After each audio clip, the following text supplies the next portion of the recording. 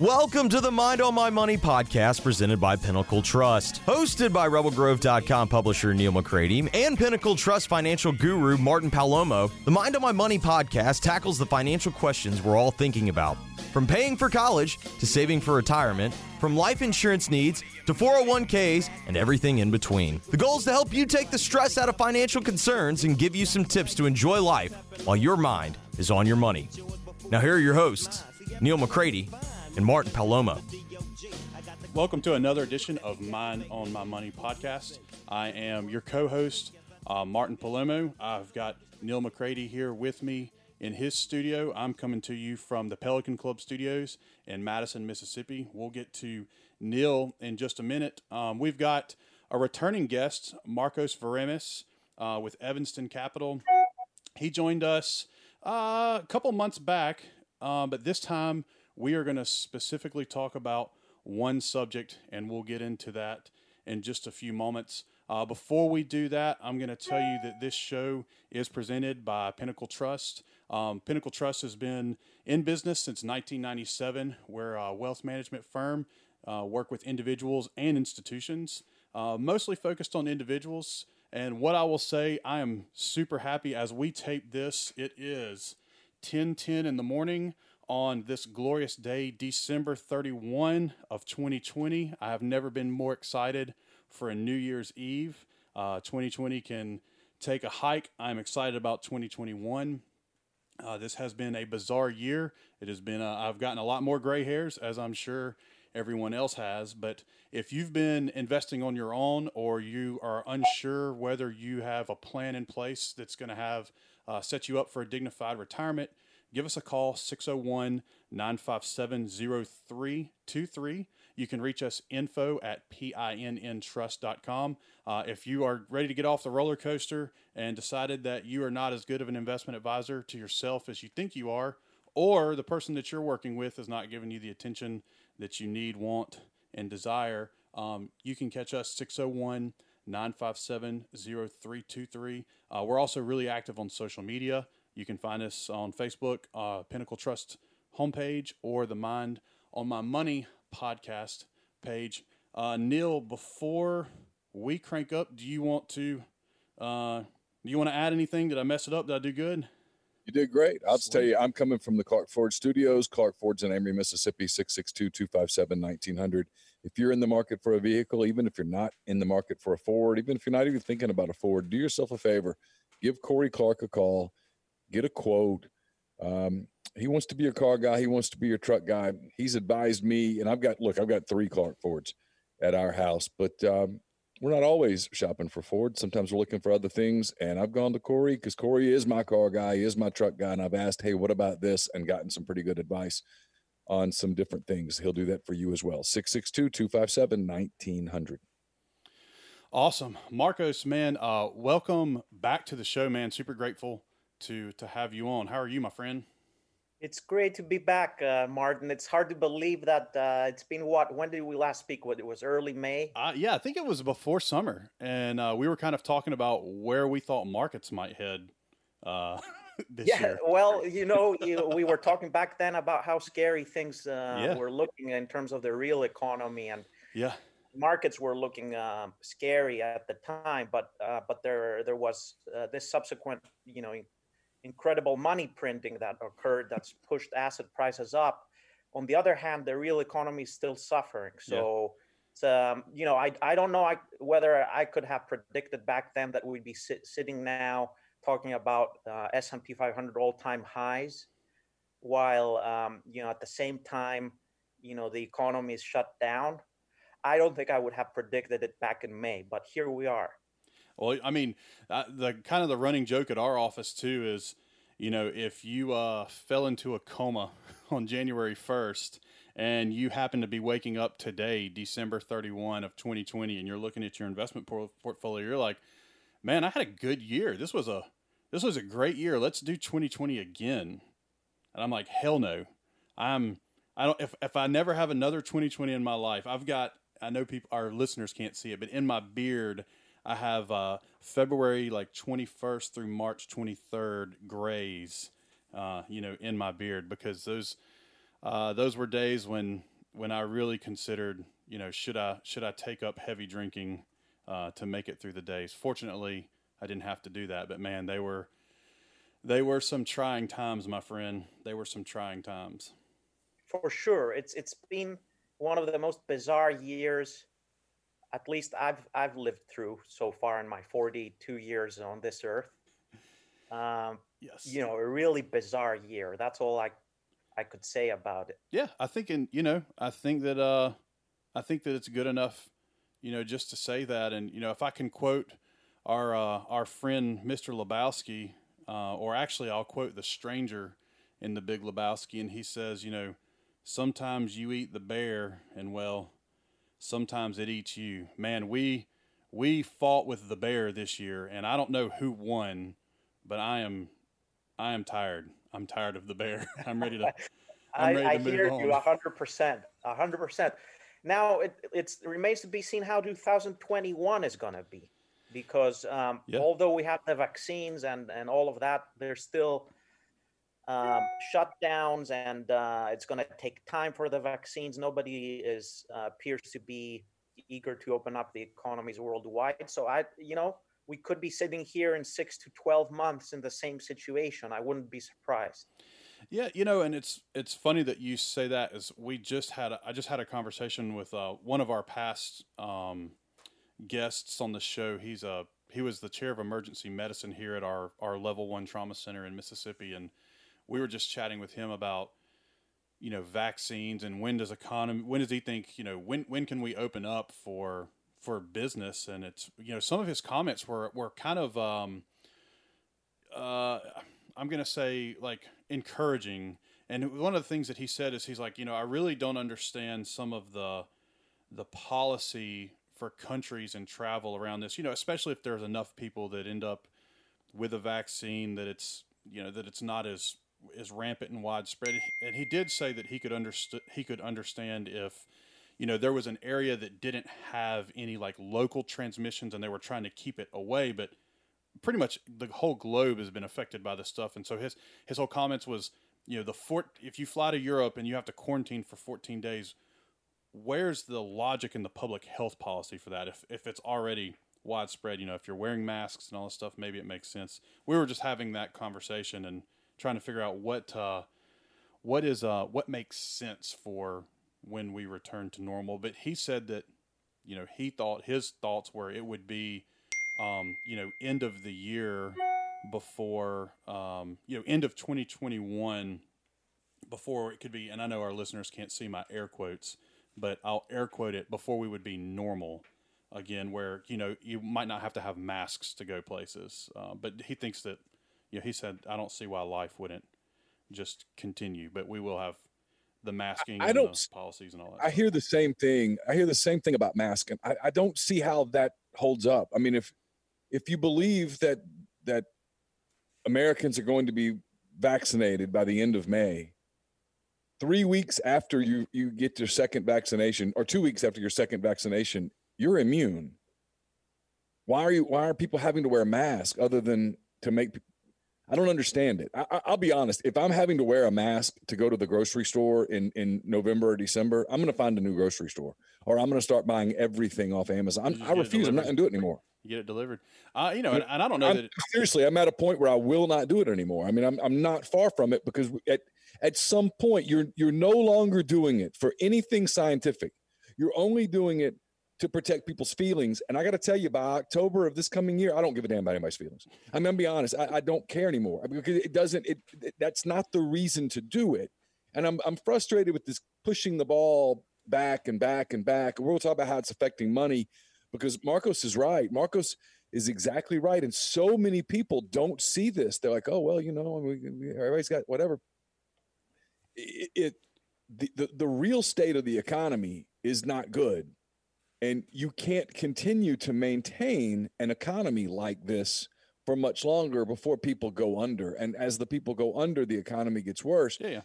We are getting to a place, and I know people don't like this, we're getting to a place where there's going to have to be some risk assessment individually, where you say, okay, I can or I cannot take the risk. Yeah. And I mean, I think that most of the stuff that we do on a regular basis is, very relatively low to moderate risk.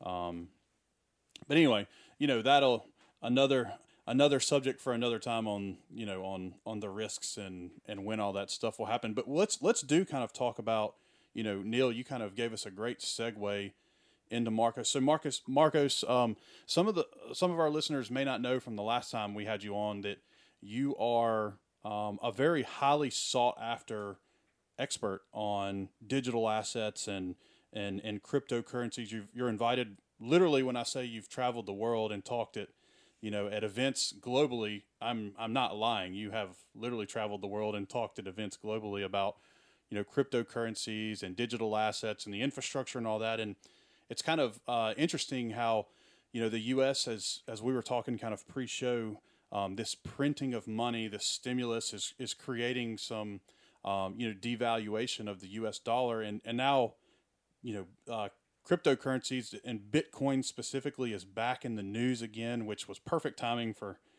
having you on. Let's talk a little bit for a lot of our listeners may have heard or, understand the term cryptocurrency, but let's talk a little, if you're okay with it, talk a little history of when did cryptocurrencies kind of come into play? What are they? How do people get access, or how can people do their own research to figure out if they want to have access, to these things? I know there may be a couple disclaimers we put on there that we're not giving advice or making suggestions to buy any cryptocurrencies, but it's kind of a novelty idea for most folks. And I'm going to shut up and let the expert talk. Kind of walk us through the history, and we'll talk about how it's applicable today too. Yeah, definitely. Let me start by saying that I'm not an expert because it's such a fast-moving space, and it has a lot of technical knowledge that you need to know, software and computer science and so on, that it has so many disciplines around it that you need to know pretty well in order to be an expert, that I'd say that I'm struggling to be an expert. Well, I appreciate your candor. I'm trying to keep up with it, but I love the humility, man. It all started, I'll tell you how it started. It's very simple. It started in 2008, late 2008, with Bitcoin.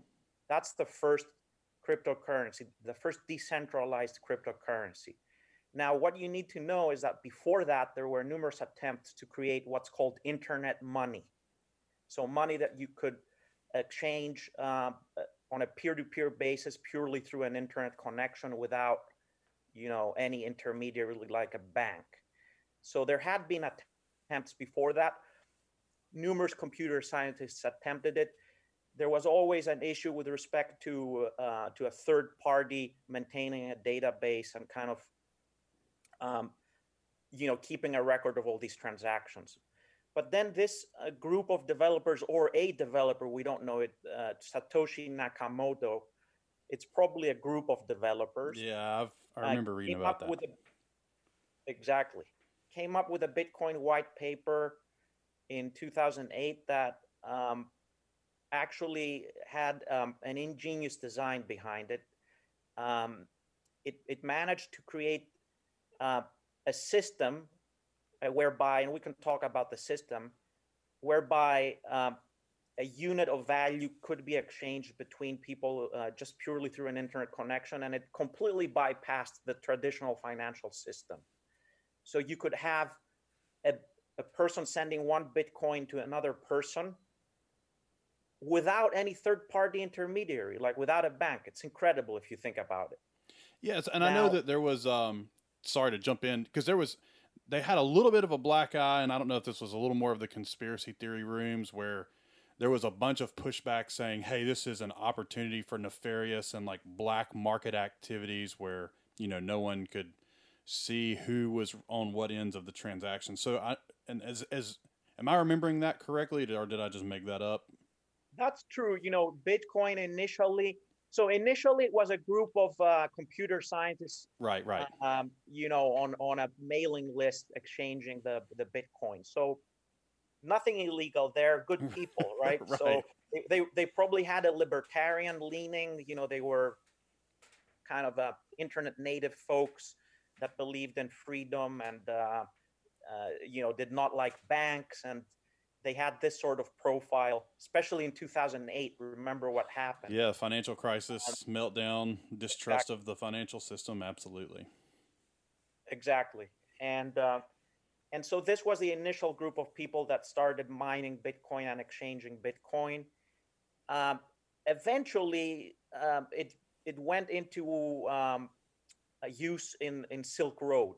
I don't know whether you're familiar with Silk Road, but It was this website that used the Tor network and tried to basically people were selling drugs. Yep. And using Bitcoin to buy them. So that stained its reputation in its initial days. But the fact of the matter is that we're way past that period now. And at this point, the vast majority of people, I think, who own Bitcoin or use Bitcoin are decent people. Right. It just was a new technology. And, whenever there's a new technology and the regulators are way behind it, bad people are going to take advantage of these loopholes in knowledge. Right. Since the feds didn't know what to do with Bitcoin, they were using Bitcoin. Right. Now that they know what to do with Bitcoin, they don't use Bitcoin anymore. In order to track, illegal activity. So, yeah you're right, though. And I think that to jump around a little bit when you're talking about it's pretty decent people using it now. Just in the news this week, and Neal may be able to correct me on the person's name, and the person's name isn't really relevant. But so there was an NFL player, I think he's Carolina Panthers, has publicly, and I guess the NFL Players Association has approved it, where he's going to receive half of next year's salary in cash and half of next year's salary in Bitcoin, which is probably the first high profile, public case of it being used as a medium of compensation. Is that correct? Those that want to look it up, it was Russell Okung, the former Oklahoma State offensive tackle. He's been in the NFL for about 12 years. Considered one of the bright, independent thinkers among professional athletes. Awesome. Absolutely. It's worth following him on Twitter, by the way, because he posts about Bitcoin and some of the reasons why he opted to get half his pay in Bitcoin. But just to be clear, they're paying him in dollars, but he's going to be using an app that I actually don't know very well called Zap, whereby they will convert his compensation to Bitcoin immediately for him. Gotcha. And so he's going to keep half his salary in Bitcoins and half he's going to receive in dollars. I wouldn't say he's the first high-profile person. I'd say that in terms of athletes, he's one of the first ones. Gotcha. There have been other athletes, I think, that have been associated with crypto in general, but it made the news recently because it's a lot of money to get paid in Bitcoins, right? It's a lot of money. Yeah. And, if you look at his Twitter page and what he's saying, it's the very simple arguments. The US dollar is being debased. Bitcoin maintains its value. And we can talk about all that in more detail. Yeah. And he's a believer. So it's great to see people like him. There have been plenty of other folks. Jack Dorsey of Twitter is a big fan of Bitcoin and believer in Bitcoin. PayPal just opened up its platform to Bitcoin purchases. And by the way, PayPal is now buying more than 100% of the newly issued supply of Bitcoin. Again, let's keep that thought, and we'll talk about it in more detail in a bit, how it works. Okay. But you've also seen prominent macro managers like Paul Tudor Jones buying Bitcoin. You've seen, there was a traditional investment management firm in the UK called Ruffer that bought Bitcoin. So it's really opened up more recently to a lot of new folks coming in with a lot of money buying Bitcoin. And Bitcoin is just probably the most household name, I guess, for in cryptocurrencies. But there are many different cryptocurrencies that are out there and available, correct? That's correct. And they've developed a lot over time. So there have been three broad cycles in crypto, right? The first one was Bitcoin, 2008 to say like maybe 2013. Bitcoin was the king of crypto. And then there were numerous attempts to copy Bitcoin. The vast majority of them failed because Bitcoin has it's the first mover and it had the network effects. The network effects here are very important. So there were people who just cut and pasted the Bitcoin code and tried to create a new Bitcoin, but it didn't gain any traction whatsoever. So it's not about the source code. The source code is open. Everybody can use it. It's about the network effect, right? So that was a first phase. The second phase, you had a new crypto asset called Ethereum, which is a second biggest one right now, by the way, which was a more complex blockchain, which allowed for derivatives to be built on the Ethereum network and various forms of contractual exchanges of value. So there's a whole movement now called decentralized finance that is really basically recreating the entire financial stack on Ethereum. You have lending markets, you have money markets, you have lots of things going on Ethereum. So Ethereum is phase 2 and a couple of other coins like Monero. Then phase 3 is the one that came out of this massive bubble that occurred in 2017, which is kind of where we are now, where you have lots of interesting new digital assets being created by entrepreneurs.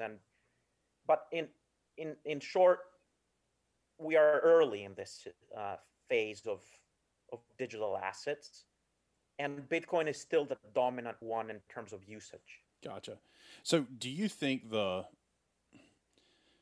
I just think back to 2007, which was a big year for me. It was the year that I joined Cambridge and we got to start working together. But two, it was also when I owned my first iPhone, right? And the iPhone changed my life, as I think it did, most people. It was one of those pieces of technology that, I never thought I look, 13 years down the road and I would say like my entire life almost operates off of my iPhone. My business life operates off of my phone, my calendars, I bank through my phone. There's so many things I do through the phone, and the technology just ripped so fast and how it changed my life. And I'm sure, everyone else in the world. Do you think that, the technology and the idea of the digital assets, 10 years, 20 years from now, do you think it's going to have such a broad impact? Because I guess where I'm going with this is I remember the days when like Jamie Dimon and other big heads of banks were just trashing and dogging, cryptocurrencies. And then, and now some of them have abated and are kind of eating their words and eating crow. Do you think it's going to change the way we bank and finance or do lending or record keeping? That is my belief, right? It's you're going to hold me accountable for this in a few years, but that is my belief. And I'll give you a couple of reasons why. First of all, there are about 1.7 billion people in this world that don't have bank accounts. Now, they have phones and they have internet connections. Yeah. So they can use something like Bitcoin or other assets to pay each other or participate in the financial system in one shape or form. Even with, now that the decentralized finance space is taking off, maybe in the future lending their assets to others or borrowing, and without a bank account, like everything through an internet connection. So since the internet has been evolving and it's been changing the way we live, and actually large parts of the economy have been ported online, like effectively, right? I think the same is going to happen with finance eventually. But we're still very early and there are problems. There's still problems. And there's also a big pushback from the incumbents, banks and so on. They're not going to let crypto necessarily flourish without a fight, right? I think the trend is for it to increase over time in one shape or form. It's still very risky, though. So that's what I wanted to ask you about the risk, because this comes up, believe it or not. I was in my gym yesterday and I was talking to a couple of guys that I'd sometimes talk to about whatever. And we were talking about crypto and I mean, about Bitcoin. And they were talking about investing in Bitcoin, kind of hedging in Bitcoin a little bit, because there's a concern out there. And you mentioned it earlier, Marcos, about, we're just printing money, to give out as loans to help people during the pandemic, which is honorable. I get it. I'm not criticizing that, but most of the loans aren't actually going to be repaid. They're ways, to avoid having to repay. And so a lot of people are concerned that the dollar is going to be devalued to the point that investing in Bitcoin could end up being a bonanza from an investment standpoint. What do you say to those people? That's definitely how the great macro trader Paul Tudor Jones thought about it. And he released a letter. I think you can find it online. That's been widely circulated. The Great Monetary Inflation, it's called. He wrote it a few months ago. And if you look at the M2, the money supply, by the end of this year, we will have increased by, actually, we are at the end of this year. It has increased by about 30%, and it will keep on increasing. So 30% of all dollars in existence have been printed, or a bit more than that in the past few months in order to deal with this pandemic, right? So you've seen the dollar losing value, it's gone down. Now, the same thing is happening with other currencies too, in some shape or form. So the view here is, you have something called Bitcoin that is outside of the control of central banks and governments, which has a fixed supply. And I can talk about how that supply works, but one thing you should understand is that its new issuance was halved this year. It was cut in half, while at the same time, the issuance of dollars ballooned. So you have this scarce asset that can absorb all this money and maintain its value or increase its value. I mean, it's shot up to $28,000 now. Now it's going to be a wild ride, I think, over time, and there are risks around it. But the way I've viewed it in my portfolios for the past few years has been as a hedge, as something that can maintain its value as demand for it increases. It has a fixed supply, 21 million Bitcoins. As more demand comes in, there's not going to be more issuance of it like there is with dollars. So you're going to see its price increase over time, especially if there's money printing going on. Yeah, and that makes sense too. And and one of the arguments that, one of the comments that it's funny. It's been a popular topic in the last couple of weeks too, and I've just talked to people. People ask me about it. Of course, I don't know much about it, which is why we brought you on board, Marcos, to to give us a little bit of information. But one of the things they say is, which is funny, is, well, what backs the value of Bitcoin? And my answer to them is, I kind of look at them and say, well, what backs the value of your dollar? Because it's not silver, it's not gold, it's everything. Everything is a fiat currency. It's just the trust and faith that there's value there, right? But I think it is a good question for crypto, and I'm assuming it's the simple answer of it would work just like fiat currencies, but it is a faith, and then supply and demand is a piece of it too. It's a very good question. It's a great question, actually. And the dollar is backed by the U.S. government, right? And right. Backed by taxation, it's backed by the military, it's backed by the US government. Bitcoin is backed by code, which caps it at 21 million Bitcoins. And, effectively, it's backed by a network of people. Now, not every cryptocurrency has succeeded in doing that, but in the case of Bitcoin, it's been around for 12 years. Yeah. And it's only been going up in price over time with a lot of volatility, but yes, but it has been going up in price. So it has, with it has held the test of time in many ways. And networks, online networks, can be very powerful. Think of Facebook, right? Yeah, for sure. Facebook started, with just a few. I remember in 2005, I got on Facebook, and it was just certain universities on it, and then 3.5 billion people on Facebook, and it's happened because it's a social network, and you meet people there. Now, Bitcoin is also a social network in some ways. It's an online network that, the more people get onto it, the more powerful it becomes, the more secure it becomes. And as this happens, the price keeps going up. And at some point, it reaches escape velocity where it's doesn't need to be backed by anything other than the fixed supply that it has and the network of people that hold it. Of course, it's risky, and I'm not suggesting people go out there and buy Bitcoin without understanding, what it is and what they're buying. And so I know you've hit the driver home a few times about a fixed supply of 21 million Bitcoin. So I remember there was a day and age where people would quote unquote mine these Bitcoin, and I have no idea what that actually means other than they were just creating it using some type of code. I don't understand the process. If you held a gun to my head and said, do it, I would just say, my life is done. But so there is no more mining of additional Bitcoin. That's a thing of the past.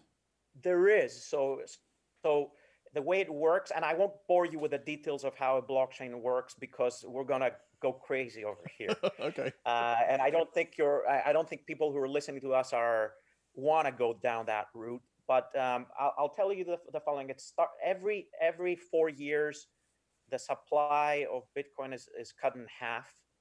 At this point, we've reached a point where around 18.9 million or so of the 21 have been minted, and there's still a few more million to go to get to the 21 million. But every 4 years, the new supply is cut in half.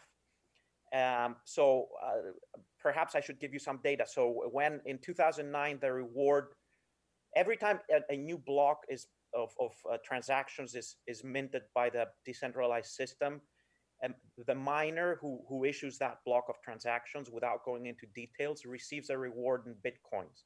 These are the newly issued Bitcoins. Back in 2009, that number was 50 Bitcoins. 50. Today, since May 11, 2020, it's become 6.25 Bitcoins. So and then it's going to go further down until we hit the 21 million cap. Gotcha. So there are some authorized Bitcoin that is out there that is not in supply yet, and each year the inflation, let's say, is cut in half every 4 years. Okay, and it's very little. So PayPal, I was reading about this through one of the managers investing in the space. PayPal is now buying all the new, the demand through PayPal coming from people. It's buying the entire, more than 100% of the new supply of Bitcoins. Now, in 4 years, it's going to be cut further. So you have an asset that's deflationary in a way.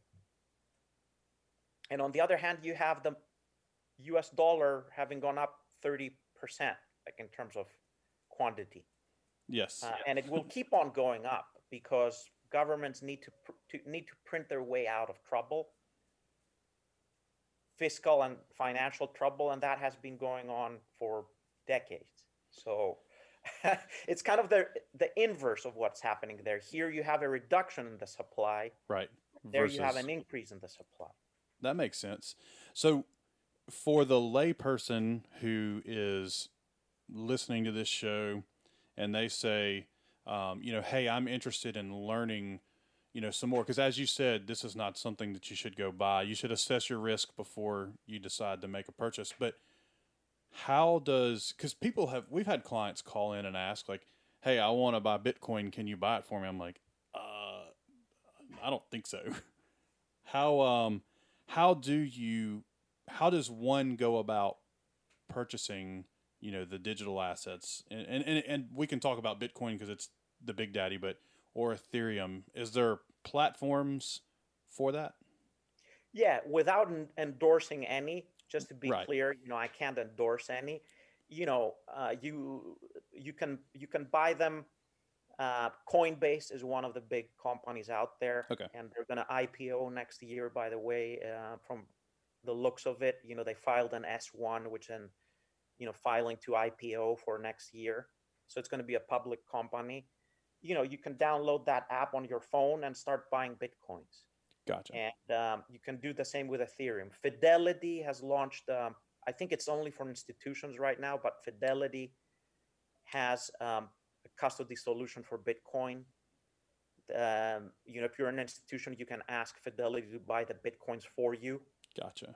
And you can hold them directly.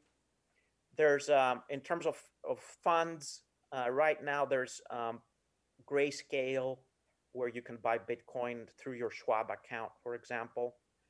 And is it like the form of a mutual fund, or? That's right. The problem is that it trades at a premium to the underlying Bitcoins. And I think the reason is that there's so much demand for it and people don't know how to buy it, that they're saying, oh, hey, I can buy it, through my brokerage account. And, the demand is very high for it, and hence it's trading at a premium. Yeah, that makes sense. Now, if the Bitcoin ETF comes along the way, and I know the SEC has been looking at it, that will be the best way to do it. And that'd be kind of spreading your risk amongst different currencies. So, and forgive me for my ignorance here. So there is the actual digital currency, which we'll just for our purposes of not creating more confusion, we'll just say it's Bitcoin, Ethereum, et cetera, et cetera, et cetera. That's the digital currency. And then there is the blockchain, correct? That's right. So that's right. What is the blockchain? The blockchain is what enables the existence of Bitcoins and Ethereum, and enables this scarcity in the online world, right? I'm going to try to give you an example here. Your PDF files, right? Yep. Your PDF files. So let's assume you create a painting on a PDF file. Martin Palomo creates a painting on a PDF file. Is that a scarce thing? No. You can cut and paste it a million times and can flow through it has no value. Right. On a blockchain, in a decentralized way, you can actually record a specific transaction in time that makes it and creates scarcity in a decentralized way. Now, the blockchain enables that. It allows for this decentralized network to keep a record of all these Bitcoins. Okay. And in that way, you have all of a sudden online scarcity through these blockchains. So do you think that there will ever be a use for the blockchain? So, and I'm going to go down a real crazy rabbit hole here, because I've read enough to make me really dangerous, but this is more from the fear side. So I read an article, this was maybe even last year, I can't even remember the date of it, where it was talking about identity theft, but not identity theft from like someone going and getting your credit cards, or getting a credit card and with using your information. What they were talking about was someone retitling your home to them, and then you having no idea. Then they go take out a mortgage or a second mortgage using the home as collateral, and then obviously they don't pay it back. Then the bank comes and repossesses your house, and in the meantime you have no idea this is happening.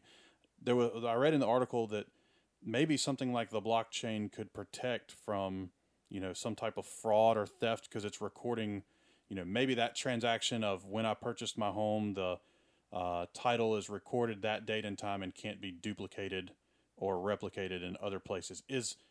I know that this is a stretch. Is the blockchain able to do something like that, or is that that's not even theoretically possible? Absolutely, and there are different business models trying to be built on various different blockchains, but absolutely, you have and transaction that is immutable on a blockchain that's publicly available, you can prove that you own something on a blockchain, and it can be transparent to everybody. And so things like titles and all what you're describing, blockchains could definitely solve issues like that. Okay. I'll give you another maybe example that will make it more fun for people. Okay. In the Ethereum blockchain, and let's not go down the rabbit hole as to why the Ethereum blockchain. Okay. But on the Ethereum blockchain, you have what's called non-fungible tokens, right? Non-fungible tokens are not Bitcoin or Ethereum. It's not money. It's actual unique tokens. Now, you can tokenize a digital piece of art, and I actually received one as a gift this year from a creator, an online creator who painted something digitally. And then, it can be, that person can send it over to you. You can pay them for it.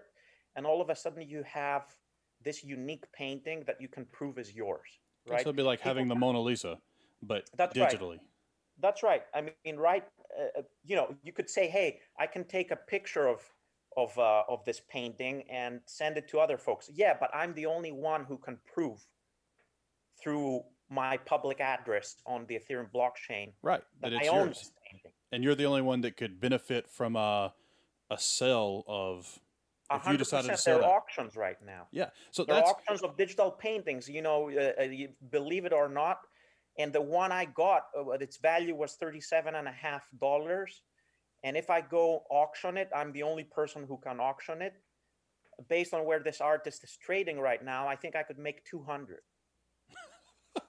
That's awesome, man. So it could create a place where you actually have more confidence that, because I know criminals, especially with technology and the internet, and the criminals are really some of the smartest guys in the room, right? Where they can figure out how to relieve you of your hard-earned assets and make a profit from your hard work. But in this case, this could be a potential solution to essentially, quote unquote, close the door on criminal activity for assets that have a lot of value to you, so that you couldn't be exploited. I think absolutely. Now, the counter argument there is that people can steal your passwords and private keys and so on, and steal your assets. Like, sure, it's happened with Bitcoin. Let's take Bitcoin, right? People have stolen Bitcoins from other people because it's a decentralized system. The user has ownership of their passwords, the private keys as they're called. Now, if you have your private keys kind of floating around the internet, yeah, and your emails, somebody can go into your email, get a hold of your private key, and initiate a transaction from your Bitcoin address to themselves and steal your Bitcoins. So you need to be careful. These assets are assets that you hold. You're responsible for them. So if you, quote unquote, lose, if I'm unmedicated ADD, and if my head wasn't attached to my neck, I would probably leave it somewhere. So a guy like me, if I lose my personal passcode, there's no 800 number to blockchain or us to call and say, hey, can you reset my passcode for me? No, there's not. But on the other hand, because the space has developed, there's not, and that's why it's decentralized, sure, right? Sure. That's why the owner has the power. That's why it all began with this libertarian ethos, which it's my private keys, my Bitcoin. Nobody can take it from me unless they steal it from me. I can do anything I want with it. There's no government that can come to my bank account and seize it. It belongs to me. It belongs to me, and it could be in my head, in my memory, right? Yeah.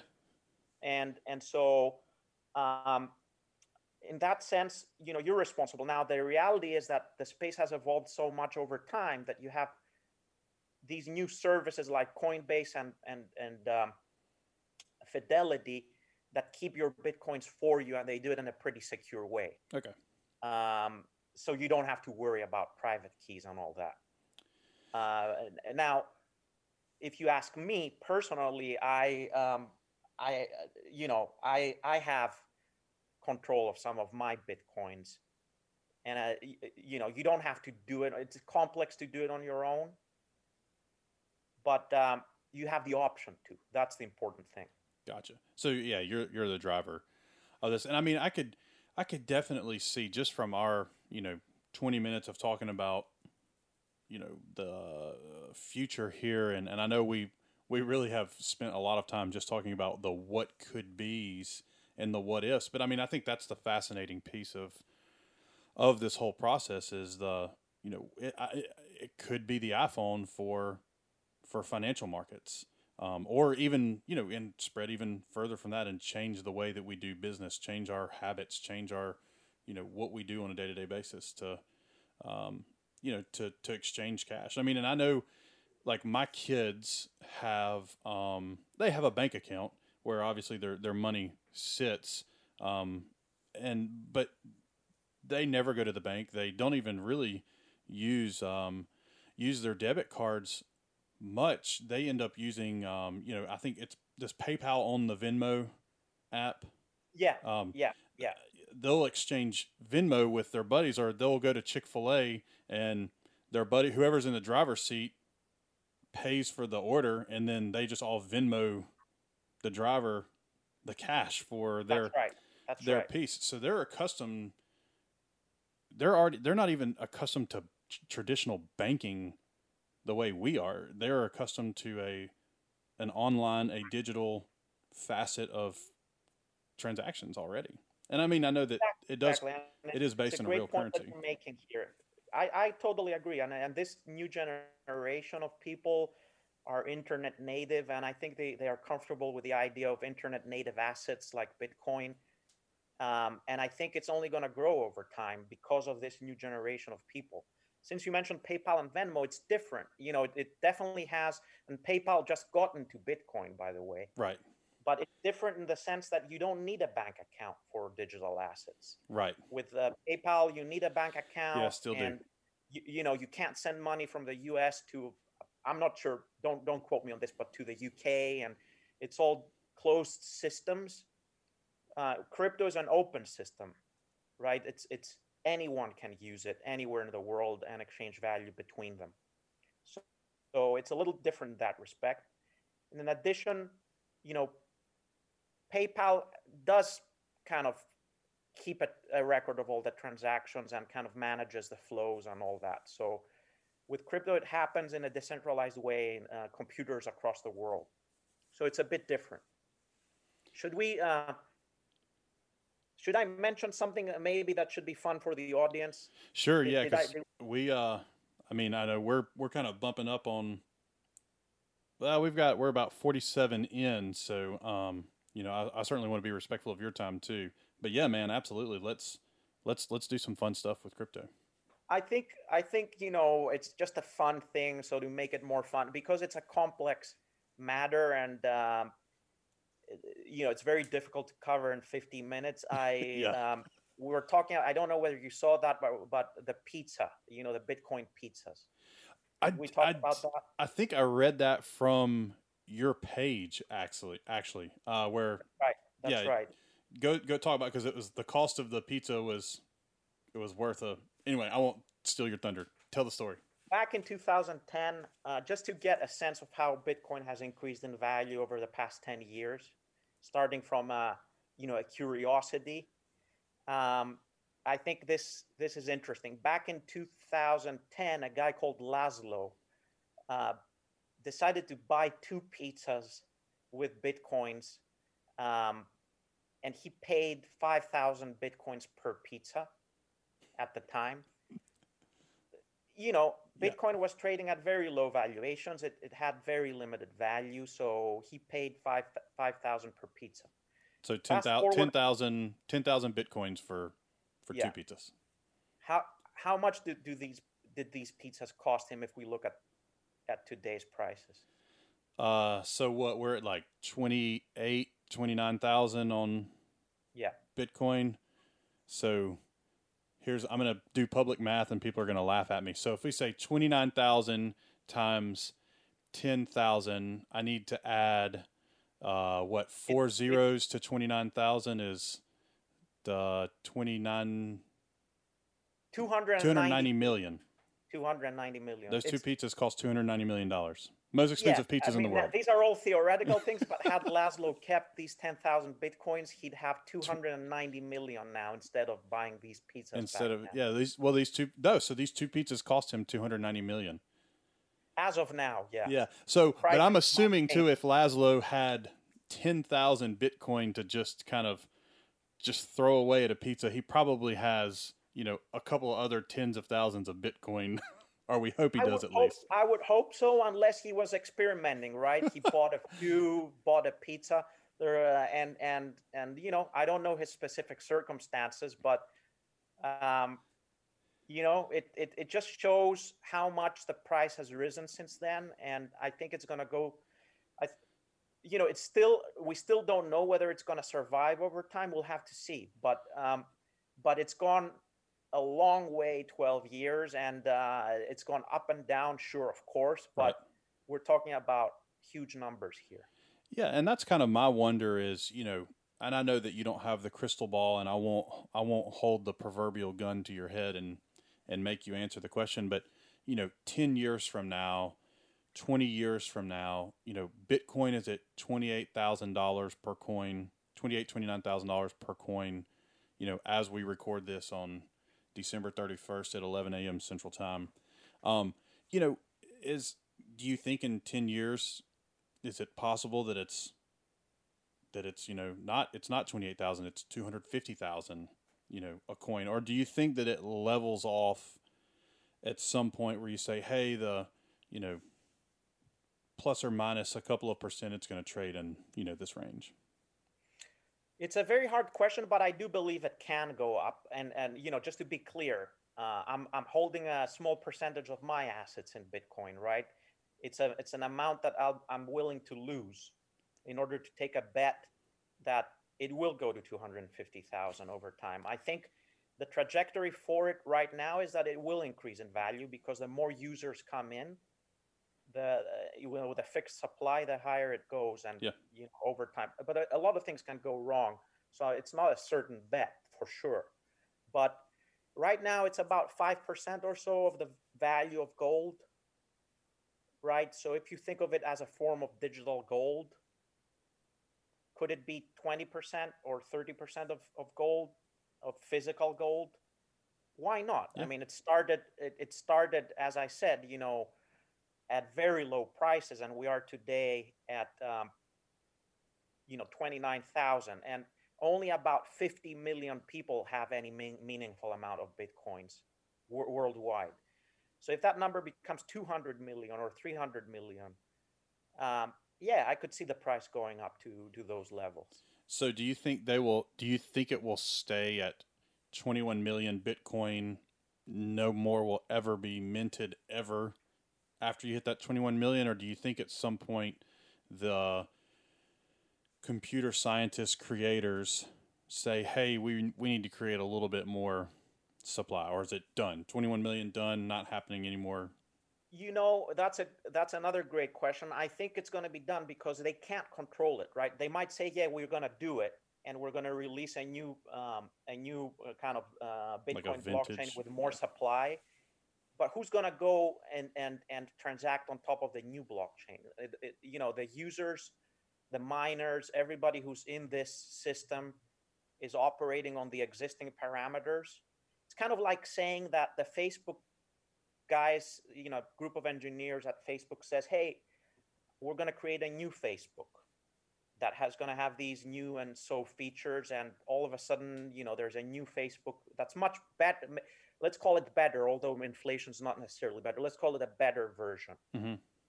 Do you think 3.5 billion people are going to port over to the new Facebook? No. No. No. I think it's very hard for somebody to change it right now at this point. Yeah. And they can change. I mean, it's open source. The code is there. Nobody's going to go to the new blockchain, right, that they created. Everybody's going to stay and use this this kind of the current software, sure. let's say, with the 21 million. Yeah, and I think that was a good way to kind of help the layperson think about it too, because you're right. I mean, how many different goes have there been at Facebook to, unseat them as king? And look at how long it took Parler to get traction. It took an event for Parler to get traction, and even now with traction, they still are nowhere close to like really truly threatening, Twitter, for example. Yeah, it's funny to look. I mean, even look at MySpace. MySpace was there before Facebook, but Facebook became the preferred platform, and I don't even know if MySpace exists. I loved MySpace because it's like I had my music on there. I could do my background. I could write I would steal the code. I didn't write any code. I'm not that smart. But it was fun. Facebook is easier. It's just, I don't know. Yeah, it's the preferred platform. Well, I'll give you one final thing, and you'll probably understand it better. There's a guy from whom I know, who wrote a piece called "A Brief Study of Crypto Network Forks." It's basically forks, basically people cutting and pasting the code of, let's say, Bitcoin and trying to create a new Bitcoin. And that he had written it back in late 2018. So now probably the numbers are a little different, but he identified 40 attempts to copy Bitcoin. All of them failed, right? Yeah. With either the exact same or with more inflation or whatever it is. It's because the net, nobody moved there. The users didn't move there. The miners didn't move there. The network is kind of at this point, solidified, and it's hard. It's hard to break it. Yeah, I think it was because they trust it, right? There's faith that it's going to do, what they expect, and I think and so that's some of the issue with U.S. dollars. The reason the U.S. dollar is the global standard for for the world currency is because there's a lot of faith and trust that it's stable, that it's going to be there. Of course, it does it with all the printing of the money. It's going to debase a little bit, but I think there's a lot of merit to, as you said, the early adopters who establish their presence and establish, that they were the first to the market. Maybe not the very first ones, but initial adapters are going to have there's a lot of goodwill that's there versus, any new up and comings. That's right. And to finish this up, it's very interesting, but it's going to go through booms and busts. There are risks to it. Yeah. I must be clear with that. So, understand it before doing it, and certainly don't put the majority or a large part of your net worth in it. I have a small percentage in it personally, just as an example. Yeah, and I think that would be the advice we would give to our clients for almost anything, right? Hey, don't put more than you're willing to lose into anything, and then and let's be intelligent with asset allocation and diversification of portfolios too. Well, great. I hope this was fun. It's not that much fun, to be honest, to go into how blockchains work and all of that for most people, but I think we try to avoid that. Yeah, I think that we kept it at a very understandable level, and and a lot of people just don't know much about the area. I mean, including myself, I don't know much. Well, if you don't know much, it's remarkably intimidating. Like, I don't know much at all, and I've kind of stayed away from it because I simply don't understand it. Yeah. Listen, the way it works is pretty complex, and it's you go down to computer science, you go down to game theory, you go down to all this complex system with miners and this and that. But in the end, and there are risks in this system that you need to understand. But in the end, we've reached a point, I think, with the development of this industry that you don't need to know what's underneath it, in the same way that you don't need to know what's underneath your email, right? Yeah. There's a whole complex technology underlying your email, but still, what you need to understand is that there are risks, and make sure you don't become overconfident. That's all you need to understand. I think that I don't know that there's a better way to wrap it up either, man. Yeah, I don't know how my car works with internal combustion engines and how to build an engine, but I can stick my key in it and press go and hit drive, and I drive. So precisely, if you take a step back and think about all these items that we use every day, I have no idea, and I think nobody does, how the vast majority of things in my home work. I have no idea. We just have faith that it does. That's true. Well, Marcos, I really appreciate you coming on with us today, man. Happy New Year to you, man. I hope that 2021 is excellent for you guys and your family, man. And I'm super grateful for our relationship and that you're willing to give us, an hour of your time to come talk to our audience about the fascinating subject of cryptocurrencies, man. It's a real pleasure. I've known you for so many years. It's a real pleasure, and couldn't be happier to do it, especially on the 31st. Absolutely. We're going to kick off this new year with a bang. Neal, anything for you, my friend?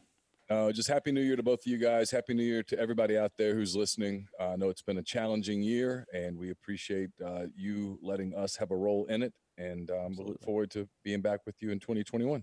Indeed.